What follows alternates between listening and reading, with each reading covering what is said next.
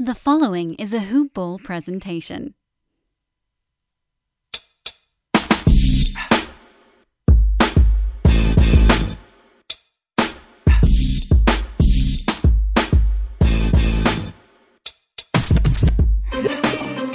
Yo, welcome to a special crossover edition of NBA Today and Hoop Ball Mavs. That's right, we both right here. I got the host of Hoop Ball Mavs, Lawrence Brooks, here.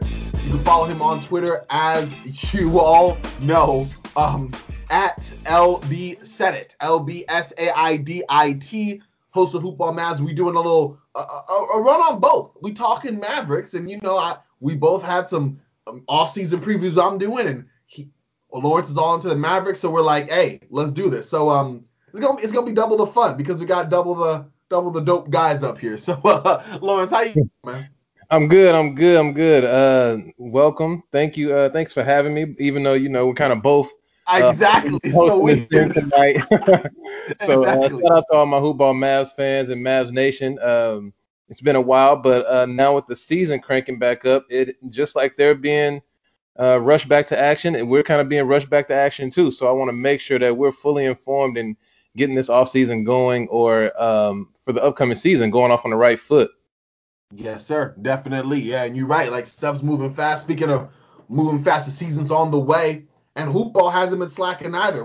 Me and Lawrence are back at it with our content, and hoopball's been at it too. It's been a huge week for all of us. Lawrence knows just as much as me because this entire season, for the first time, all of our NBA season products for the 2020-2021 season are finally for sale. So we got some stuff. We got the Hoop Ball Draft Guide. That's like our flagship shiny beacon. That's just the most comprehensive draft guide that's in fantasy, period. Our guys went 400 players deep again this year, but that's not all we got. We also got the Brewski 150, which is a fancy draft list that has beaten every other list for 10 straight years. For context, it's been 10 years from this year where the Lakers won since they won the championship last year. I'm a Lakers fan, got to throw that in there. So just think about how long that is that the Brewski 150 has been at the top of the list.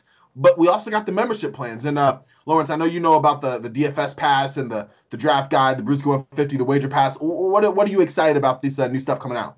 I'm most excited about the rankings in the Brewski 150 because I want to see how everyone is going to be ranked and what the summaries are for everyone. I mean, it's such a comprehensive list, and with this season coming up, with all the load management being considered, some guys coming back from injury, some guys that looked a lot better going into the off season, and now with such a quick turnaround, maybe there's a little recency bias, or maybe people still don't believe. So it's really good to see the sleepers, some of the guys that might be ranked a little higher, and just the adjustments and rankings overall. So I'm just excited to just look at the talent pool and see where everyone is placed based on this upcoming season.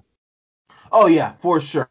I'm telling y'all, it's best to get on this now. Like we already said, NBA season is very soon. We have the NBA draft next week from when we're recording this now. We got free agency a little bit after that. On the fantasy side, Yahoo basketball or fantasy basketball leagues just opened up. So definitely make sure to follow that. And the best place to do that's on Hoopball. So head to hoop-ball.com or follow at hoopballfantasy on Twitter right now to get all your information on that. Again, hoop-ball.com, and then follow Hoopball Fantasy to get all the info for everything you need for fantasy basketball. It's time to level up, y'all, and with Hoopball, y'all can do that. But me and Lawrence about to level up on these Mavericks here. So let's get down to Mavericks, Lawrence. I mean, it's been a year for them. Acquiring Kristaps Porzingis, in addition to Luka Doncic, off of a great rookie year, building off of that, and that's exactly what he did.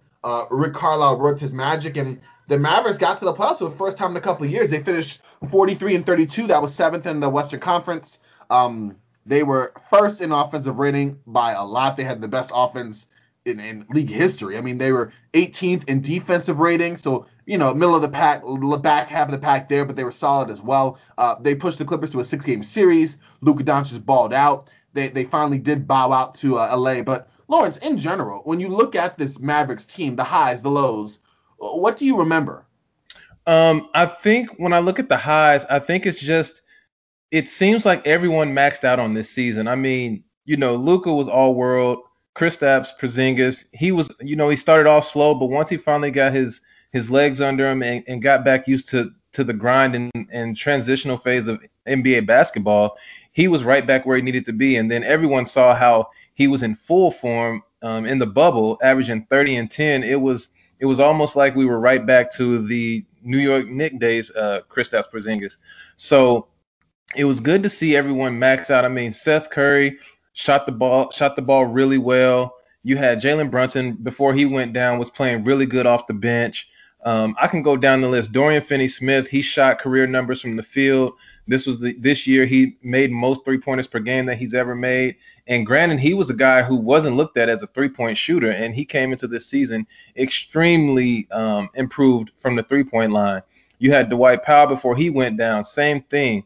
And it's not a coincidence that with so many guys having such highlight type years that it all equated to them having the best offensive rating ever in basketball. And not to mention with when you have Luka basically spoon feeding you open threes, it's really easy to just be ready to shoot. And that's exactly what they did. They kept the floor spread and they knocked the ball down at a high rate. So it was very interesting to see them.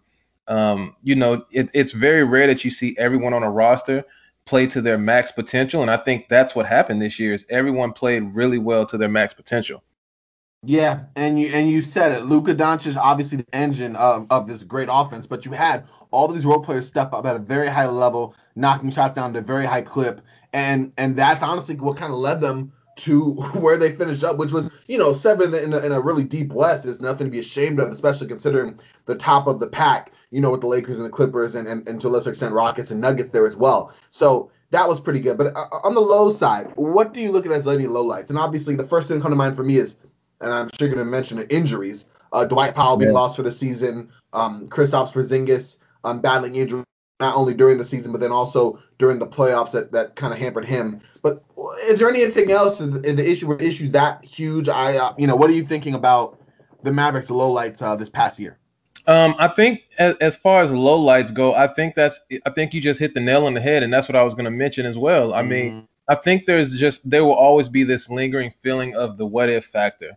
I mean, what if Kristaps doesn't get ejected in game 2 and they go on to win that game and That was ultimately beat the ridiculous. Clippers in the first round? What if Dwight Powell doesn't go down? What if they don't lose Jalen Brunson as they're gearing up for a playoff push? Then they don't end up with Trey Burke, who is a guy that they might look at keeping this offseason as a spark plug off the bench. So there's a lot of different factors, and it's just all what if. When you just look down the line, it's just what if this, what if that, and it all revolves around players that they had playing and that were playing well. The only other what if I might say is Mm-hmm. what if they have what if they had another secondary ball handler or another secondary playmaker besides Luca? How well can that team play? And we'll get into that a little bit later in terms of their future and what they should be looking for and Mm-hmm. how they can get better for next season. But it was very apparent throughout the year and even more so in the playoffs, everything lives and dies with Luka's ability to generate offense. And as a team, that's great through the regular season when there's not as much extensive prep, when you're playing against, maybe 2 out of the 5 teams in a week that are a playoff caliber team, when you're just not playing against guys that are really trying to stop you on a nightly basis as opposed to playing guys, in a 7-game series that are really Mm-hmm. gearing up to eliminate you from a game plan. It's totally different. So I think that's one thing that maybe throughout the season, aside from the injuries, that could have kept them from, they were a surprising 7 seed, but maybe if they have another guy that can generate offense, maybe they're a 5 seed. Maybe if they stay healthy, they're a 4 seed. We'll never know because the season's over, and thankfully enough, at least we have the season coming right back to us. That's true. And this is a question I was curious about. Given how well the Mavericks played the Clippers, even, being hampered, injured, having that suspension, everything that happened in that first round, and then given how early the Clippers exited, in that just demoralizing 3-1 just giveaway to Denver. If the Mavericks were fully healthy, what would be your prediction for that series? Looking back, with the benefit of hindsight being 2020, do you think they could have shocked the Clippers in round 1? Do you think it would have went the same way, just albeit maybe 7 games? Obviously, Luka had that game winner. I think it was in game 4. So that was something that came into play as well. But just a full straight Mavericks team against a Clippers team that, I mean, just was better, yes, but didn't exactly play that way. What are your thoughts on that? Yeah, I think they legit could have won that series, and I say that because not because on paper like everything said they should have lost that series, but the way it turned Mm-hmm. out, if it turns out the same exact way, but you give Dallas a few more bullets, so to speak, I think they can win that series because I think when it boiled down to it, as the games got tighter, it became easier and more predictable for the Clippers to hone in on who they needed to stop, and it was no secret. It was Luka, and Yeah. especially once you had no more Porzingis, it really became easy to. I mean, well, I wouldn't say easy because Luka showed why he is probably going to be a top three player, maybe as early as next season, but it's just one of those things where he's all they have. What else are you going to stop? They don't have any other stars out there. So if you add a Dwight Powell, if you add a Kristaps Porzingis, if you add a Jalen Brunson, um, all those guys are big contributors. And so if they're there, who knows what happens in that series? I think those guys make a big difference, and that could have been the tipping point. I mean, even if you don't add a Dwight Powell and Jalen Brunson, if you're Mm-hmm. still having if Porzingis doesn't get hurt, that is still a legit case to be made that they win that series. So I think for them, they just ran out of firepower, and it was just guys being out. Yeah, I think you're right. The Clippers just healthier bodies just outlast them. And you're right, the lack of a secondary playmaker, a secondary offensive initiator outside of Luka Doncic really hurt the Mavericks. I mean, you do have some inspired play from Trey Burke and Tim Hardaway Jr., but the type of players they are, that was only going to go so far. So I'm right there with you in terms of how it ended up happening. Um, let's kind of transition more to the front office and the coaching staff. Obviously, the Mavericks have had the same continuity for a while now. Rick Carlisle's been the head coach of the Mavericks since 2009. Don Nelson, as a manager, has been in charge since 2005. So, what do you think about them in general heading into this year? How they've been able to put pieces around, not just Luka this year, but just in general retooling. This was the first time they'd been in the playoffs in 4 years. Remember, they did lose in the first round in 2016. So, just evaluating them on a whole, what do you think about the Mavs front office? They're pretty stable. I mean, are you confident that they're going to continue to find pieces and diamonds in the rough and make moves that can, help to supplement the bench and the unit around Doncic and Porzingis? I think they're Dallas is always a team that's looking to make things happen in the offseason. Yep. It might not always be splashy and flashy, but they're always looking to get better. So that's one thing that you can always count on for the Mavs. And then they're just rock solid at the coaching position. I mean, Rick Carlisle, to me, I've been saying it for years, but he is a top 3 to 5 coach in the league. I mean, schematically, situational basketball, out of bounds plays. I mean, you name it, he is a guy who is in at the top when it comes to X's and O's and being able to showcase talent, because there's so many coaches who have guys and they can't figure out the right fit or can't figure out how to maximize guys' ability. Rick Carlisle has shown that year in and year out. I mean, even when you go back to the times where he had, a Deshaun Stevenson and a Jason Terry and a Sean Marion who, most could say was a little bit past his prime, but he still knows how to squeeze the juice out of every player he has, and that still continues to this day. But also, I have to give a lot of credit to Daryl Armstrong and God Shamgod. Both of those guys were very vital to the development of some of their guard play. I mean, they had really good guard play throughout the year.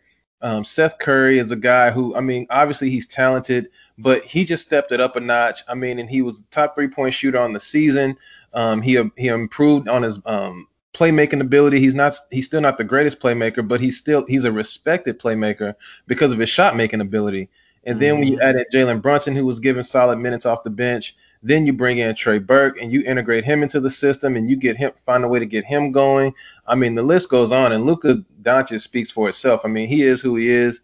He's going to be coached, but when you have a generational talent like that, he's going to ball regardless. But those two guys were very deserve a lot of credit for the guard play that's going on in Dallas, because they've figured out a way to get those guys to play to their max potential while already having the ability to do certain things. And now they just fit into a scheme, and Rick Carlisle has meshed the system to their abilities so well. Yeah, and I think you gave a great point because a lot of the guard play for the Mavericks has been so good. I've been on guys on, decent contracts, minimum signings. It's not like Dallas is, bringing in these really top tier free agent guards or these major guards in trades. These are guys that, are coming in kind of on the fringe of the league or guys in Seth Curry who are, decent rotation players, but a little more than that. And they're being made into guys that can really outperform their role in a major way. You just mentioned what happened with them this year, but Tim Hardaway Jr. specifically, night and day improvement. Bringing in Trey Burke and seeing how he improved. He's been kind of bouncing around. He has some value in this league, of course, but the way that he's been playing with Dallas is that role. And you're right. They've been doing this with guards for years. JJ Barea was someone who you saw him in the Dallas experience. You saw when he left Dallas and went to Minnesota, and you saw when he went back and how he played. And they've done this before. Devin Harris, you can go down the list. Raymond Felton had a renaissance year in Dallas, a renaissance couple of years. So these guys, you're right, that Dallas brings in these, decent middling kind of guards that can be stars in their role. Obviously, I think they're maybe too confined in one specific role to be the type of help that Luka Doncic needs long term. But in terms of having a solid supporting cast of guys, yeah, I completely agree with you there. And that's something Dallas has been pretty good at. They've had a couple of rough years. The last three specifically, not having more than 33 wins in a year from 2017 to now. But this steady improvement, you've seen them kind of pick it up. And that's been great to see. And their offensive rating has just flourished. It's gone up every year since 2016. So pretty solid there for them for sure. And, I guess you have any thoughts on that? I guess we can kind of go into the players on the roster and who's still under contract for this team. And so I guess we could start with the straw that stirs the drink. What was your evaluation of Luka Doncic this year, man? Man, we could be here all day for me talking about Luka. I think he's he is an elite facilitator. He's an elite playmaker. He will become an elite shot maker, but for a guy who is, for the numbers will say he's an inefficient three-point shooter, and especially on step backs, those don't necessarily fall at a high enough clip. But Mm-hmm. I put a lot of stock into a guy making big shots.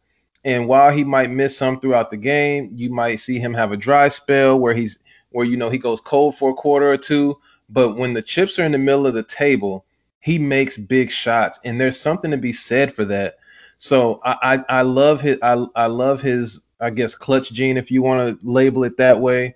He's a Mm-hmm. guy who's reliable when the game is the closest. But overall, I think when you talk about how their offense has run all season, and he has been the engine to that. And he brings so much to the table, and it's so easy to just put everything on him because he just makes it look like it's not a big deal. He's the point guard, he's almost the shooting guard at times, but he can get everyone an open look. He can get to the free throw line. He can put your team in foul trouble, so he controls the pace of the game. I haven't seen anyone that can control the pace of a game like that other than LeBron. He can literally get the game at his own pace at will. And that's a very special quality to have as a guy whose usage rate is so high. Um, Defensively, he'll get better, but how much can you rely on him defensively as a guy who has so much offensive responsibility, which goes to my other point, which if you get another playmaker or two out there, you can have him invest more energy on the defensive end. But I also don't have I don't have any qualms with him defensively. He's a willing defender. He's not out there just olaying and letting guys go right past him. He's actually trying to get down in the stance and play. But he's young. That's a side of the court that still needs developing, and that's for all young guys. That's not just him. That's just something you learn as you start to navigate the nuances of the league, how you can defend, what are your capabilities, who are they going to put you on. He'll find his way, but he's a generational talent, and there's not really anything you can do with him. There's not nothing that he can't do on the offensive end, and because of that, Dallas is going to always be a threat. Yeah, I'm with you on that. And you said it. There's so much that he's able to do that I mean, he had one of the best seasons just in general. I mean, forget just being a 20-year-old NBA player because those go up with Magic Johnson, LeBron, Anthony Davis as dominant years. I would say more so LeBron and Magic than Anthony Davis, although he had a pretty good year himself in 2013, 2014. But just in terms of all across the board, just greatness. For instance, LeBron, 2005, 27 points, 7 rebounds, 7 assists a night. Doncic, 28 points, 9 rebounds, 8 rebounds and 9 assists a game. That's insane. He played, this I found on Mavs Moneyball, shout out to them. He played just 1.1 more minutes per game than the previous year, but increased his points per game by 7, increased his assists by 2, and his rebounds by almost 2 as well. Like, he had, like you said, complete control over the game, even against the Clippers, and they did their darndest to try to, knock him out of his rhythm, beat him, bang him up, borderline dirty, if you ask me, in terms of Marcus Morris's play on him, and he still 100%. kept his composure, huh? No, I said 100%. Yeah, I didn't like that play at all, and you can say what you will, but if we play basketball, you know how that is. That's now, that was just cheap, but even with that, Pat Bev, all these guys in his grill trying to take him out, and they even put Kawhi and others on him at times. It didn't matter. He was still just that dominant, and so I agree with you. Easily, I think finishing top 5 this upcoming year. He had so many triple doubles. He had a season high 42 points, 12 assists, and 11 rebounds against the Spurs. And then just not even 11 days later, he did it again with Phoenix while getting 11 assists and making 15 free throws. That game 4 against the Clippers, 43 points, 17 rebounds, 13 assists. That was insane. The only player that had anything even close to that was Wilt Chamberlain. A game like that in the regular season. If you want to know, a 53, 32, 14. I don't know what was going on in the 60s, my bro. I don't know what was going on in the 60s. But my goodness. My goodness. But fortunately, Doncic is still on his rookie deal, making $8 million next year, which, that's just a steal. Just an absolute steal. Has a team option for the year after, which means the Mavericks more than likely lock this guy up long term. You hear him, they call him the next Dirk, but in term, Dallas wants to keep him. And I think that their culture and the way they'll build around him will make it so that he will stay. But moving on from him to another guy who kind of formed, I guess, another head to the Hydra / just a really good supporting cast guy who kind of moonlights as a star. Kristaps Porzingis, making $29 million, 25 years old. He has 2 years left, plus the player option. He did come over in that trade from the Knicks for the season, 20 points, just under 10 rebounds, and just under 2 assists a game, 35% from the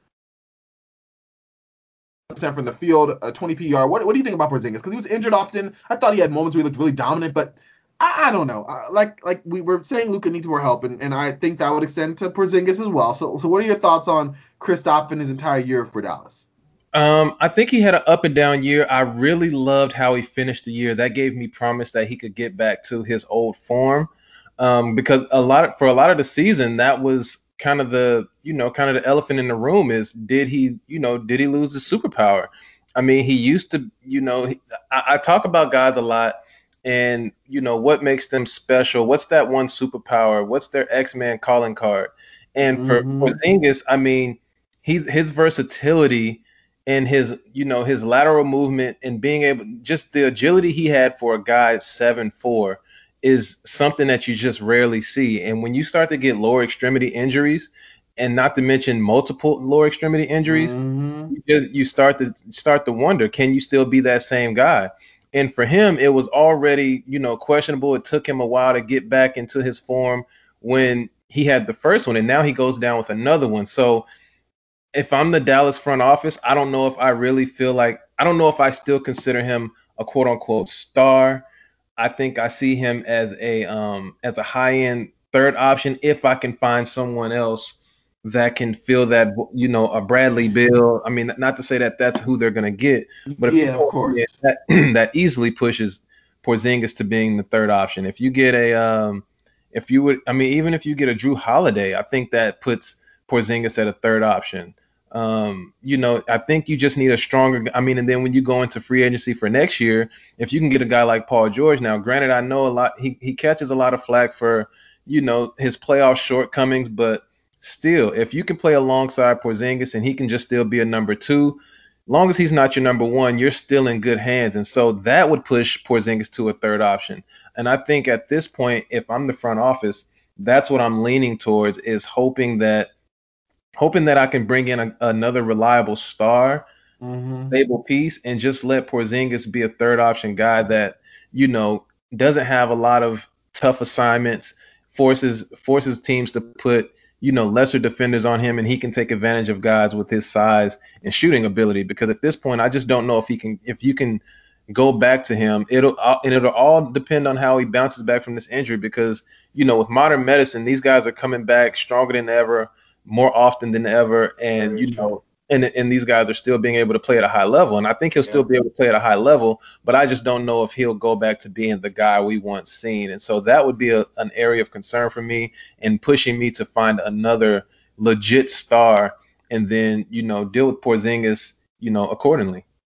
I agree. I kind of see some weird kind of similarities between Porzingis and Paul George for the Clippers, where like they came in as, and I think this year for different reasons, injuries for Porzingis, I think more inconsistency slash maybe a little bit age for George, even though I think his game will age well. These guys are maybe are better served as third guys that have third wheels that are kind of masquerading as second bananas, and that is there a universe where that could still be successful? Yes. Is that universe the Marvel universe? More than likely, no. But in terms of like, is that something that's going to be happening here? You know, I don't know. You're right. I would like someone to kind of come in, maybe another wing guy, maybe a guard. You did mention Bradley Beal, and you did say, of course, not him specifically, probably, but someone of that ilk. Yeah, you know, whether it is a Drew Holiday or whatever the case may be. I think that would be a better fit as far as someone who can then take on that equal role from Doncic, and then kind of give Porzingis some more room to breathe, where he doesn't have to bring a monster game every night, even though he had some. But then he's not looked at for his flaws, because I don't know if he's that player just long term. I mean, he wasn't the franchise cornerstone the Knicks expected, and maybe he's just a really solid long term player, but not like that go to guy. So I'm with you on that. I mean, the dude was an all star, you know, for what was what's worth. He's still had a very good stat line. Like you said, the end of his year was pretty solid, but those are just my thoughts on Porzingis as well. So I'm kind of right there with you. Though to other guys, we can kind of just kind of do this in a group. These are kind of the rotation guys. I'll start with just three. We'll go with DeLon Wright, Max Kleber, and Seth Curry. These guys really had their own. I mean, before injuries came in, DeLon Wright just kind of not really being a factor in the playoffs. But these guys helped Dallas kind of power through their best offense in different ways. What do you think about those three that are all still in the contract for, you know, and more of them a couple of years? I know Seth Curry is on for 2 more years, looking at, under contract. And then you have, let me just make sure I have this all right here. You also have DeLon for another year and Max Kleber for 2 years as well. And Curry is 30, Kleber is 29, and DeLon Wright's 28. So these guys are, you know, more in their prime in terms of being rotation level contributors. So what do you think about those guys? I think Maxi and I think Seth, both of those guys should be priority to be kept. I think DeLon Wright can be a little expendable. Um, I think if they can, you know, for instance, if you keep Trey Burke, Yeah. you get you get Jalen Brunson back, and let's say in the draft you take a Cole Anthony who could fall to you, or you get a RJ Hampton or a Tyrese Maxey. Do you really still need DeLon? I mean, he does give you some defensive versatility that, you know, a rookie wouldn't offer, but he's also not commanding high minutes. He's not a guy who's considered to be a nightly contributor or a big contributor off the bench. So when I look at those guys, you know, sometimes those guys can be expendable. Mm-hmm. And I think with Maxi and Seth, I think because both of those guys shoot the ball so well, more so Seth than Maxi, I think those are two guys that you're putting a more premium on keeping, because you're almost running into a logjam at the guard positions, and you just need to figure out who's most important to keep. And I just think DeLon Wright is one of those guys who's just, you know, just by the process of elimination and just yearly transition, he could be a guy who could be expendable. Not to say that he doesn't offer anything to the team, but I think that the front office could look at him as a guy that they could see, you know, being replaced at some point. So it'd be interesting to see how they handle him. I personally don't think that they should get rid of him, but I can understand if you want to move on from him, if you feel like you want to get a guy with a little more offensive firepower, because that has limited his playing time at different moments throughout the season is because he doesn't shoot the ball as well. And kind of in their system, you need as many shooters on the court as possible. And I mean, and that's just the NBA today in general. So if you're not playing heavy minutes, what else are you giving us that we can leave you on the floor that makes us extreme, or that creates value for yourself? And while he Mm-hmm. does create some value, maybe it's not the most value for the Mavericks system.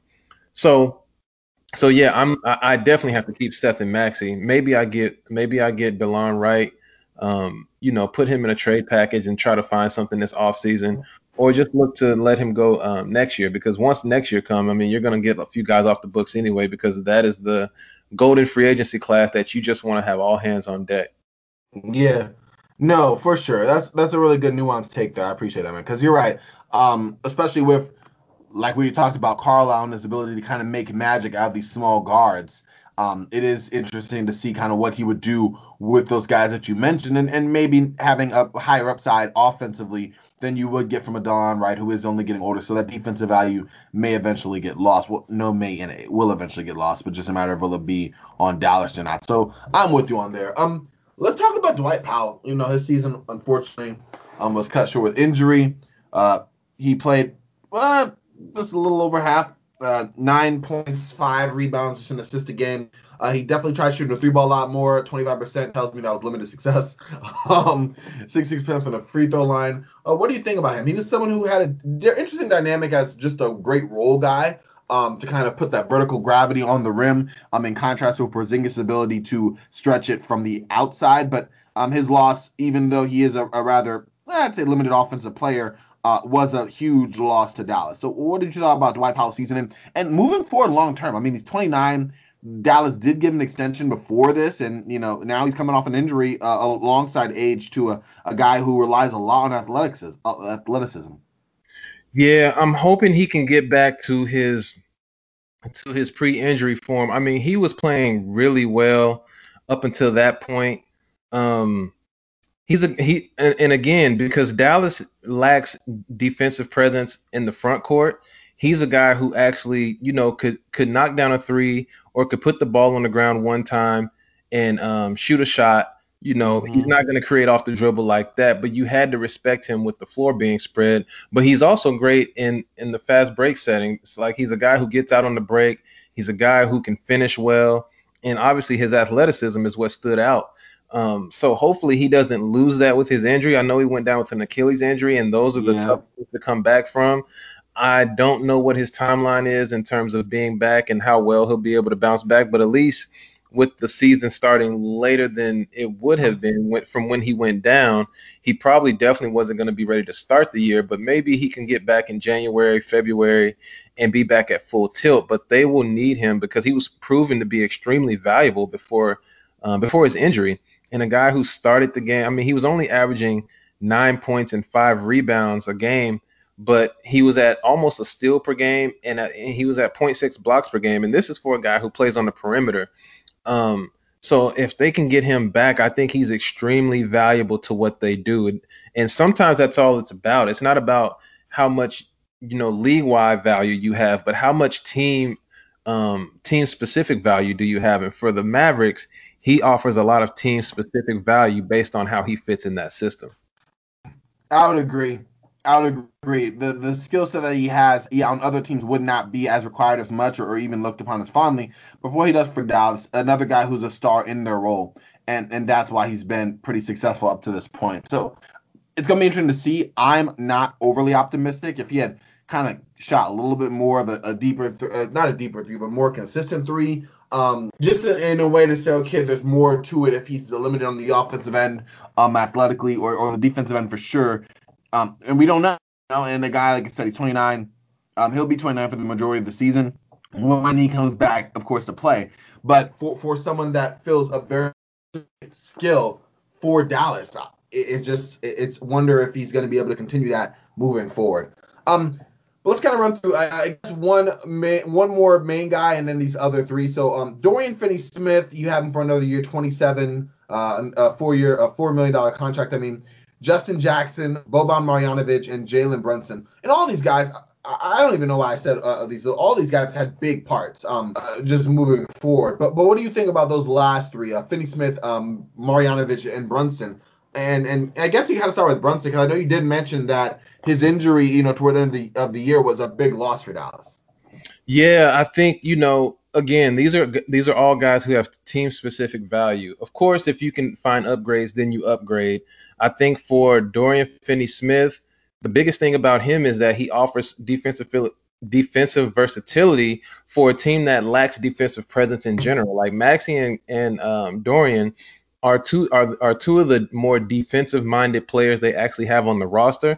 But again, like I said about Dorian, he actually upped his 3-point making. He actually became a better defensive presence. He was averaging only 9.5 points per game, but considering the fact that his points per game has steadily climbed since he's been in Dallas, just shows steady improvement. And if he can continue to improve, that just increases his value even more. And for a league that is going such wing heavy, with all the pace and space and playing multiple guards, you need guys that can defend those positions. And for Dallas, he's a guy who helps on the defensive end, can guard twos, threes, and occasionally guard small ball fours.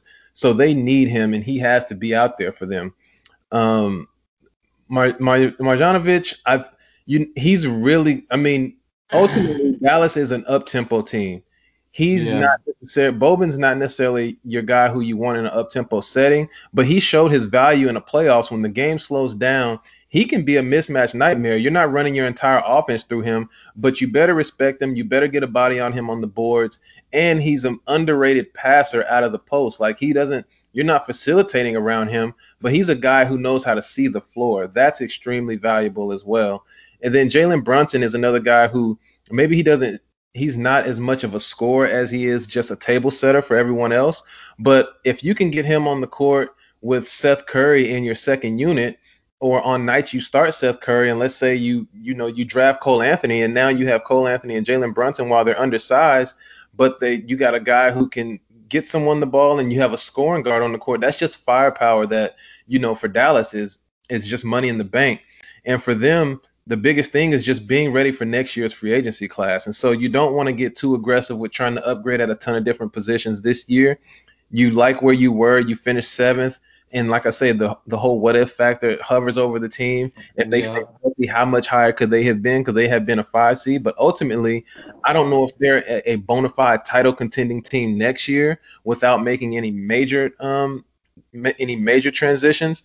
But if you can bring back the same team with some of these same guys, and then they improve, and maybe you add a piece or two, that keeps you competitive. That puts you back in the playoff hunt. And if you end up, 4, 5, or 6, once you get in the playoffs, and if you got another guy that can run with Luka, anything can happen.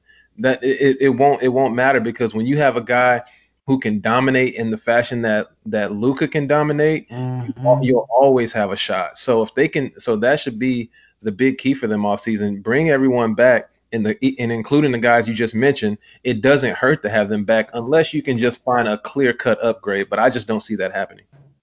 No, I'm with you on that. Feels like they're going to be pretty static moving forward in terms of how far they can go with who they have now. And so I'm with you in complete agreement with a team that it was pretty solid. And with that, I guess we kind of got to go to the free agency. Now we have two player options that I think in this market they most certainly will pick up. But let's start with them first. Tim Hardaway Jr., player option 18 mil, and then Willie Cauley-Stein, player option of 2 mil.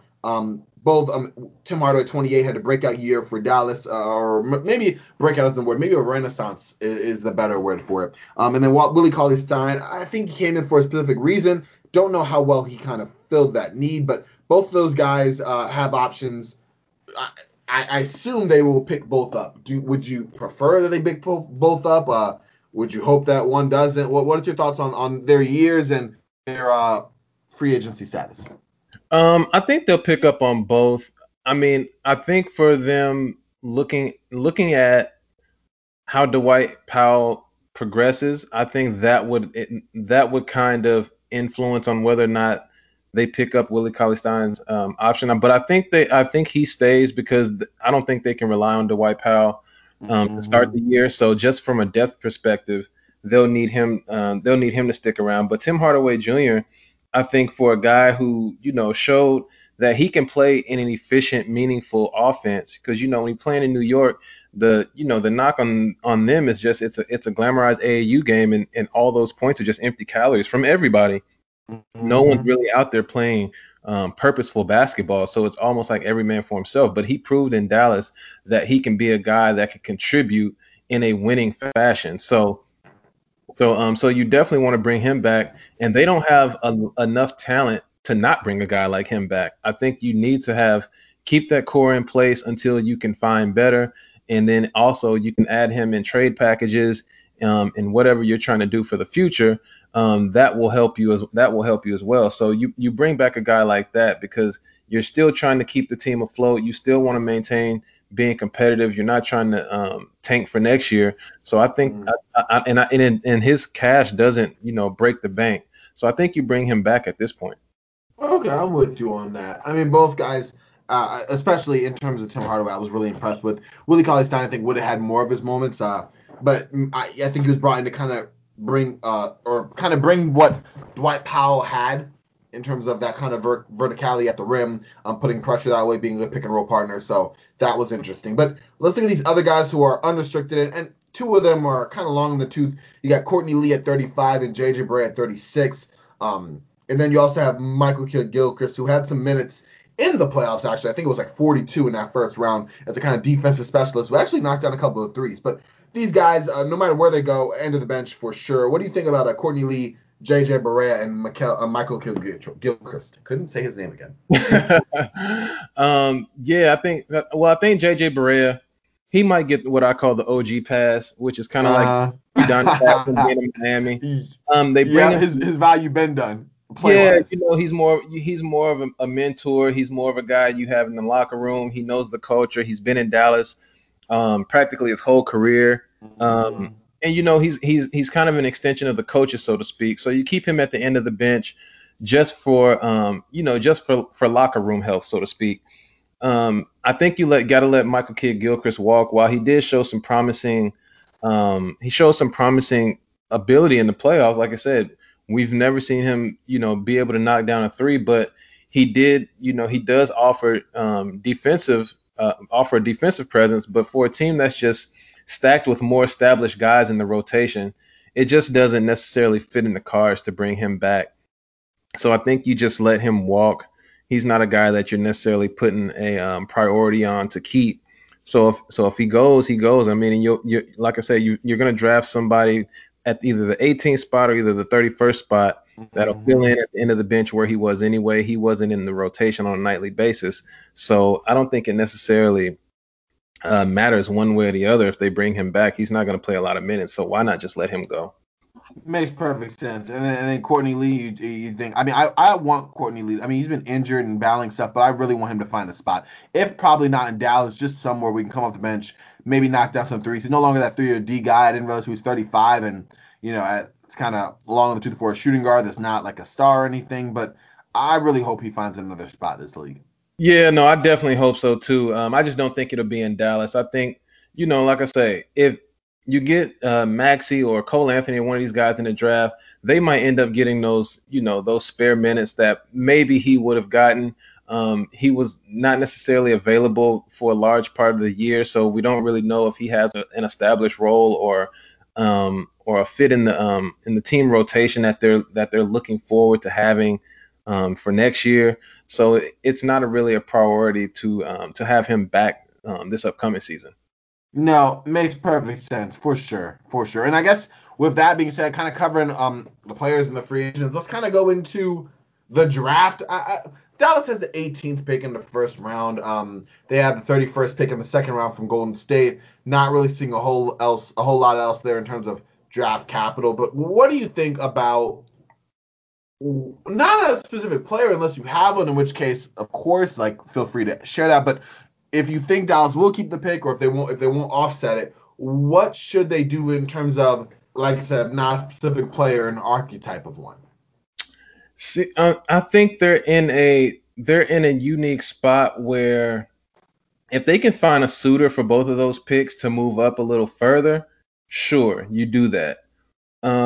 Do I think that they will? Realistically, no. So at this point, I think if I'm thinking a dream scenario for me, so the guys that I have on my radar, if they can get a Precious Achiuwa from that came out of Memphis, Oh, I like that. if Yep. he falls to Dallas, they should run to they should run to the podium and get him as fast as they can. If RJ Hampton falls to that spot, I'm really a big RJ Hampton fan. I think he's a guy who's been underrated, and when these guys play in different leagues and necessarily don't play in college, they kind of get lost in the shuffle. But I think Hmm. he's a guy who has big time ability to produce off the bench because, again, for Dallas, it's all about offensive firepower. So he's a guy who would provide that. And then Precious is a guy who gives you offensive firepower, but some defensive presence. Now, granted, he would be a rookie, so you're not looking for him to be a lockdown guy. But again, these guys are playing in the second unit, and maybe they play starter minutes here and there throughout the year. But again, you just get solid contributors. So that would be and if Tyrese Maxey, he's another guy who I feel like can come off the bench and be a scorer for them and play in that system. At the 31st pick, the only guy that I really like that could be there is Isaiah Stewart. Hmm. Um, Big motor guy, 7'4" wingspan, doesn't have elite athleticism, but I love his tenacity. I love how rugged he plays. Dallas is a finesse team. They need a little bit of that grit and grind from somebody on that team other than Dorian. So if you can get that out of a guy like that, and he shoots respectably from the free throw line. I think he's at like 77%. Um, but just another guy who can come in and contribute in multiple ways. And so if you can do that, I think you pull the trigger. But if unless you can move up further, I don't know how ecstatic teams would be to move back and take the 18th and 31st pick. But obviously, if you can move up and assure yourself getting a Precious Achiuwa, then you do it. But if he falls to you at 18, hurry up and send that in. Yeah, I'm with you. I like him as a fit, just an athletic kind of high motor rim running big that I think you're right. Young, a team control contract moving forward can kind of grow with these guys. Has a little bit of a shot maybe that he can kind of flash as well. Yeah, I like that pick for sure.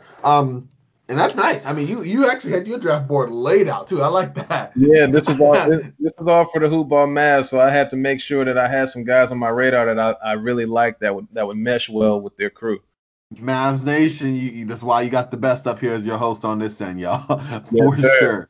sir. So, what do you think as far as their plan of attack in terms of we kind of covered the draft if they're gonna make themselves available for more picks? They're definitely not taking on another contract that's like onerous or anything. But are there any free agent targets that you think the Mavs will pursue or that you want them to pursue? Obviously, there's already been talk about them looking for another kind of guard contributor to help out, take some pressure off of Luka Doncic, that being a place of need that at least the Mavericks have ascertained. What have you thought about that in terms of the available free agents and who you would like to see Dallas go after and who you think that they will? Yeah, see, I really want them, there's a few guys, but for me, I think they should have their sights set on one guy and one guy only. And Okay. then I don't know how realistic it is that they get him. He might be looking for money. And for me, when I think about the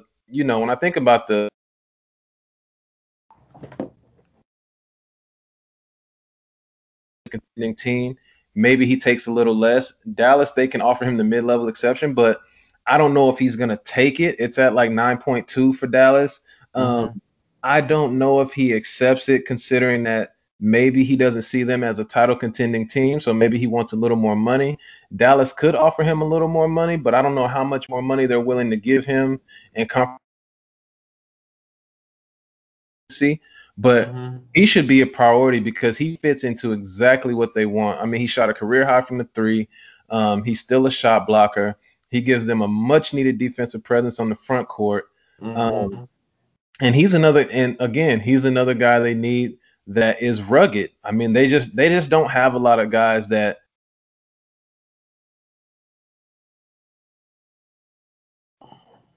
they need to try to find more guys that are willing to be in the trenches like that. And I think Serge Ibaka is one of those guys, but he fits into what they do because he can shoot the ball from the field. He's also a veteran presence for such a young team that hasn't really gone far. So he's a guy who can, offer playoff experience, offer championship level experience. So he should be who they're Mm-hmm. not going to Not. break the bank. Get Uh-huh. it. But if he is, you might have to move on. But that's my number one target in free agency for Dallas.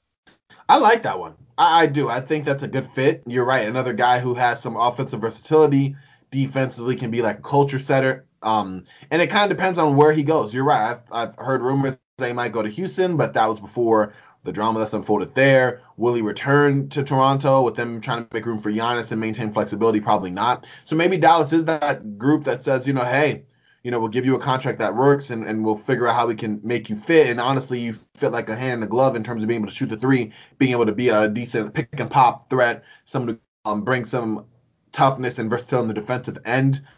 I like that. I like that. And someone who, he's 31, but he can kind of still play like a 2 or 3 year kind of deal with him and still get some of his prime skills, especially since I think those skills are the most transferable as he ages. I'm Exactly. with you on that. All right. So, looking at them going to next season, obviously, we don't think it's another year development. Is this an attempt to turn the corner to a more competitive unit that is like finals contending? Do we still see another second round exit? Obviously, they will make the playoffs next year, barring any significant injury. But where do we see Dallas kind of hunting for? Are they, a tough second round conference finals out? Do you think they're still a year or two away from that level just yet? Where do you see Dallas going? I think they'll be similar to last year. And for me, I always say this about the playoffs. While teams can be in certain positions, but again, styles make fights. And so, just depending on who they play will depend on how far they go. I don't think they're just a slam dunk, Western Conference Finals team, or a tough. I think they're definitely a team that should get to the second round. They are a beyond first round level team. But beyond that, I think it will depend on how well this roster looks going into next season, how well guys are performing. If they're all systems go in terms of everyone being available, I think they definitely should be a team that can get to the second round. Beyond that, it will just determine on what they look like coming out of this offseason, who they've picked up, the additions they may have. That will all play a key factor. Yeah, I agree. It's going to be something to look forward to. Just moving forward on them. But let's kind of go to the superlatives now that we kind of got Dallas just in a nutshell. I'm gonna ask this, and I'm pretty sure it's gonna be an easy one. Who's Dallas's best player? and why is it Luka Doncic? There you go. We already discussed it for most of it, but for posterity's sake, I gotta ask the same questions to every team. Oh man, I think we all know that's a slam dunk. It's Luca. It's Luke. At this point, are we just at a first name basis for him now? I don't think we need to say We his last. gotta be. And not to mention he's the only Luca we know in basketball. So who else could we be talking Exactly. to? But yeah, it's Luca for all the reasons we've detailed throughout this hoop ball slash hoop ball fantasy pod. All right.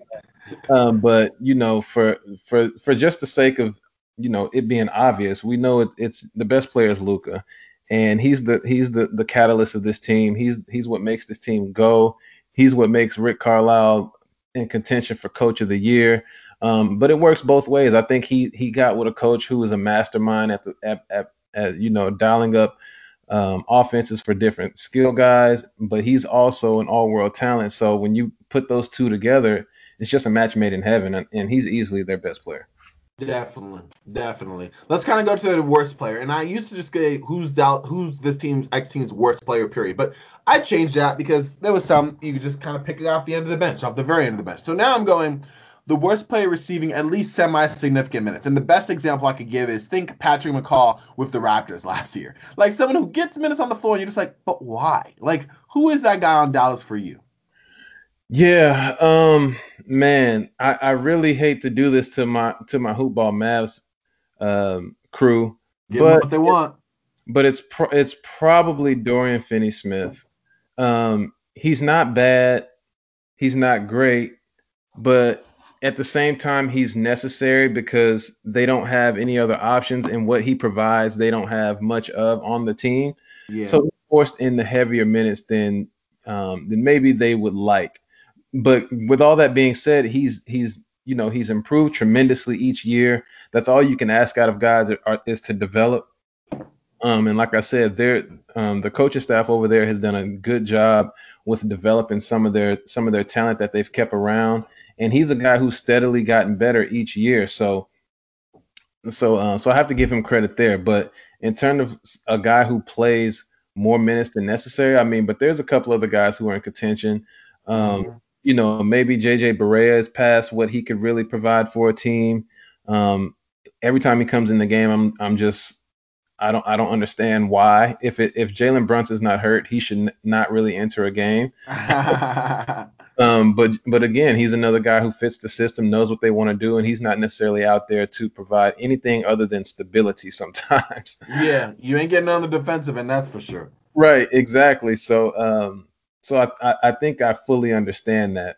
So I think those two guys would probably be my pick for worst player, and I know it has a negative connotation, but I don't mean to put it that way. It's just the nature of what the roster looks like. Oh yeah, no, for sure. I asked that just because we always go on everything's bright and this, but I'm like, hey, let's also be realistic on some of these guys and kind of see, how we feel about that. So I'm Yeah. glad we were able to kind of get that, especially with a guy like Dorian Finney-Smith, who is essential, to what Dallas does, but he's their worst player getting any kind of significant minutes. He's their Pat McCaw. Yeah. Um, Going to the player with the highest potential. I mean, it has to be Luka, right? But how good do you think he can be? Can he be best player in the NBA? Yes, I do think he can be best player in the NBA. And this is a little twofold what I'm gonna say. Well, for one, I'll say yes. Okay. Because of his current ability and because of what he can continue to become, yes, he does have the highest potential. But another guy on their team that I feel who has the ability to elevate, maybe they will never be what Luca is, but if he continues to ascend, he can be a really valuable piece for Dallas and a mainstay on the roster, and that's Seth Curry. I think I Mm-hmm. think at times he was underutilized. I think that he can do a little more than what Rick Carlisle has allowed him to do at times. And I think he is the guy on their team that is sometimes just left out to dry when there's been so many games where I'm watching and he's on fire and then he just doesn't get the ball for the next four possessions. And he's a guy who can run off 4, 5, 6 threes, but you just don't really run much for him, or you just don't let him have the ball as much. I don't think he's as creative with the ball as a Fred Van Vliet, but at the same time, like I said, he has underrated playmaking ability, and it's not necessarily always about him getting a shot. I think he can create shots for others. And so I think that he has potential. I think his opportunity and potential is higher Mm-hmm. than maybe what the Mavs realize it is. And I know he's been in the league for a minute now, and it's perceived that after a few years you are who you are. And while Yeah. he is, but I think when you go to certain systems that cater to what you do well, I think it can take you to another level. And he's the guy who I feel like can be that for Dallas. There's more of a ceiling there for him, a Yeah, higher ceiling. I'm exactly. with you on that.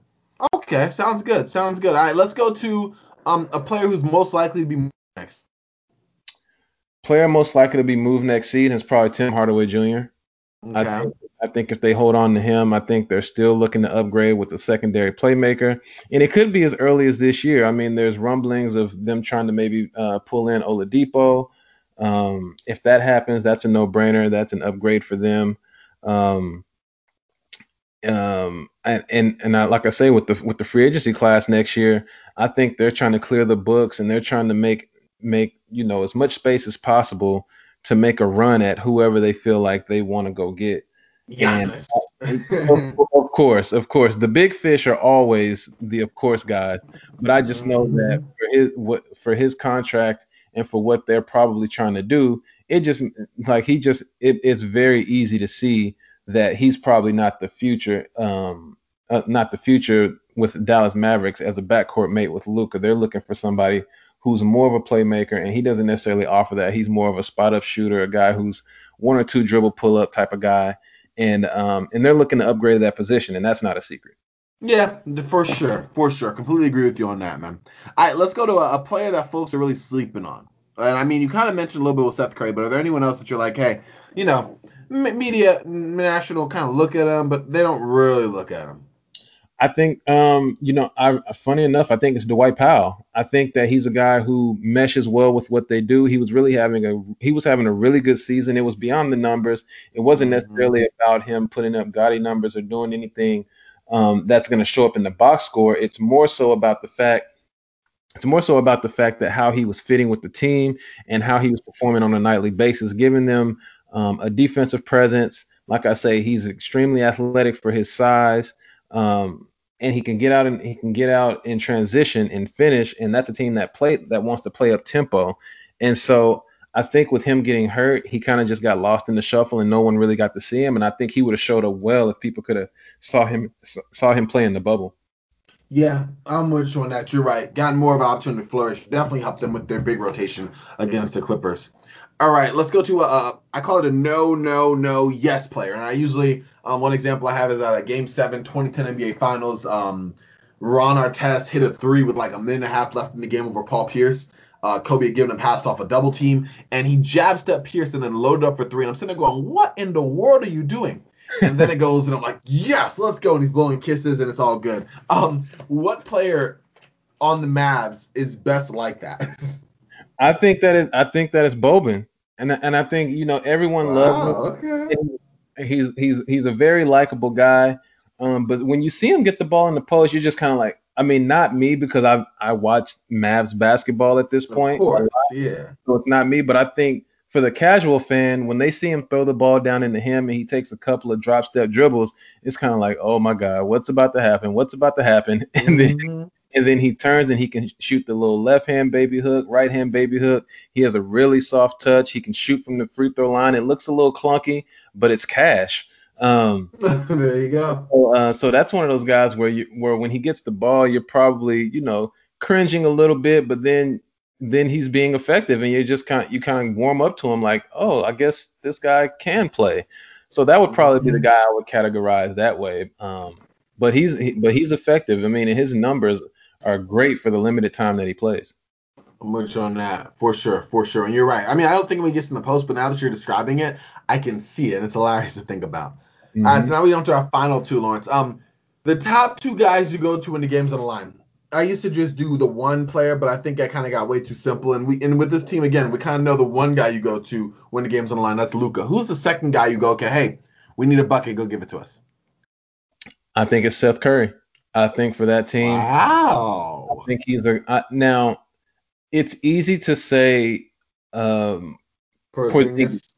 but the thing about Porzingis is you can't just give him the ball. He needs to finish a play rather than initiating, starting, and facilitating a play. Mm-hmm. And if you have to put him in that role, he's going to be less effective. He can finish for sure, but if you want a guy who's going to keep your options open while the clock's winding down, keep the ball in Luka's hands or give the ball to Seth Curry in a pick and roll set and let him make a decision because he can shoot it from the outside. We know that, and like I say, he's an underrated playmaker.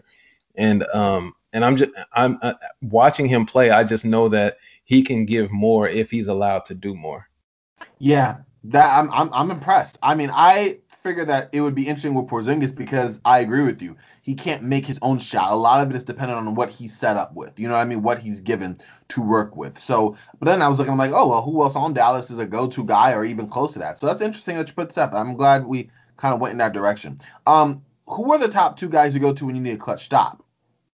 I think that's either Dorian Finney-Smith or Maxi Kleber. There was Mm-hmm. times where Maxi was defending, and his offensive numbers were dropping in the playoffs, and everyone was probably I'd see online and Mass Moneyball and different people in different comments, and everyone's down on Maxi because he's not shooting the ball as well as he did in the regular season.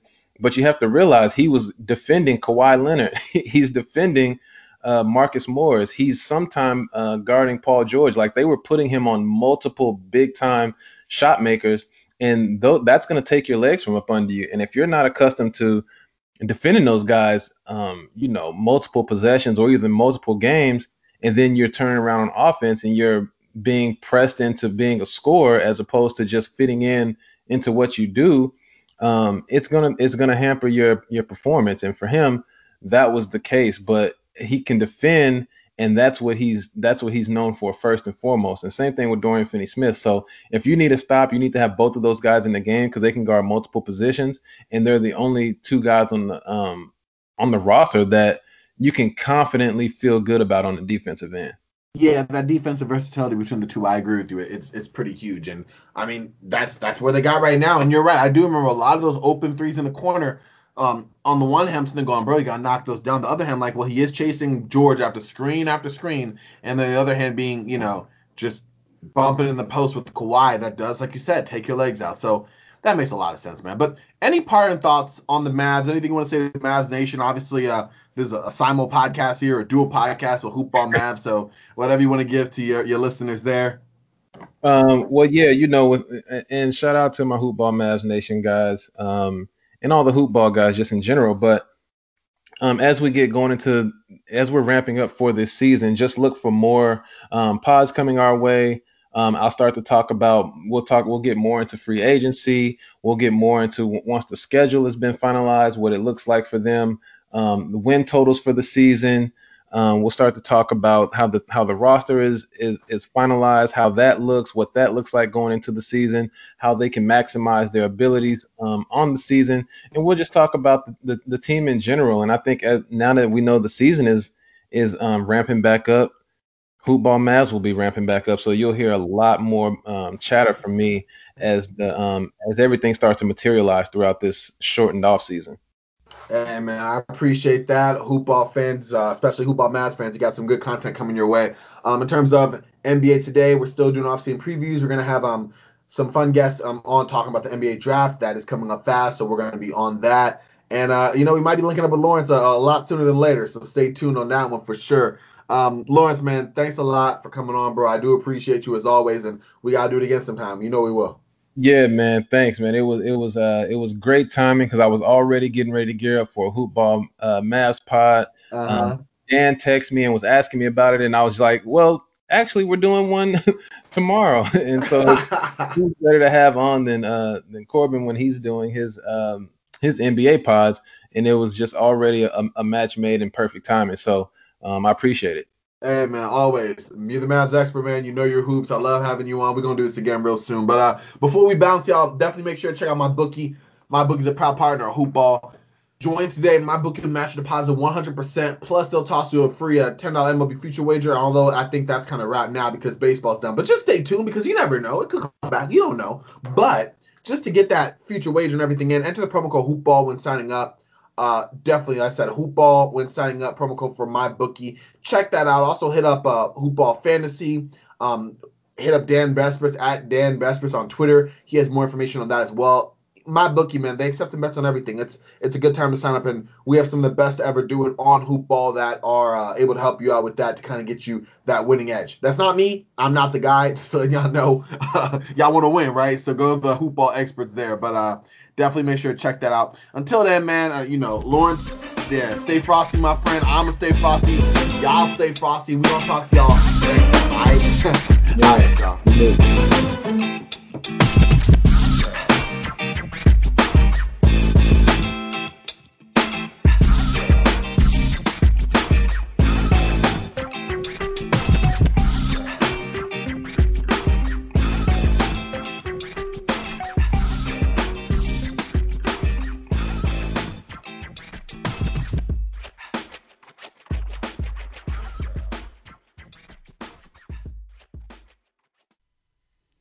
This has been a Hoop Ball presentation.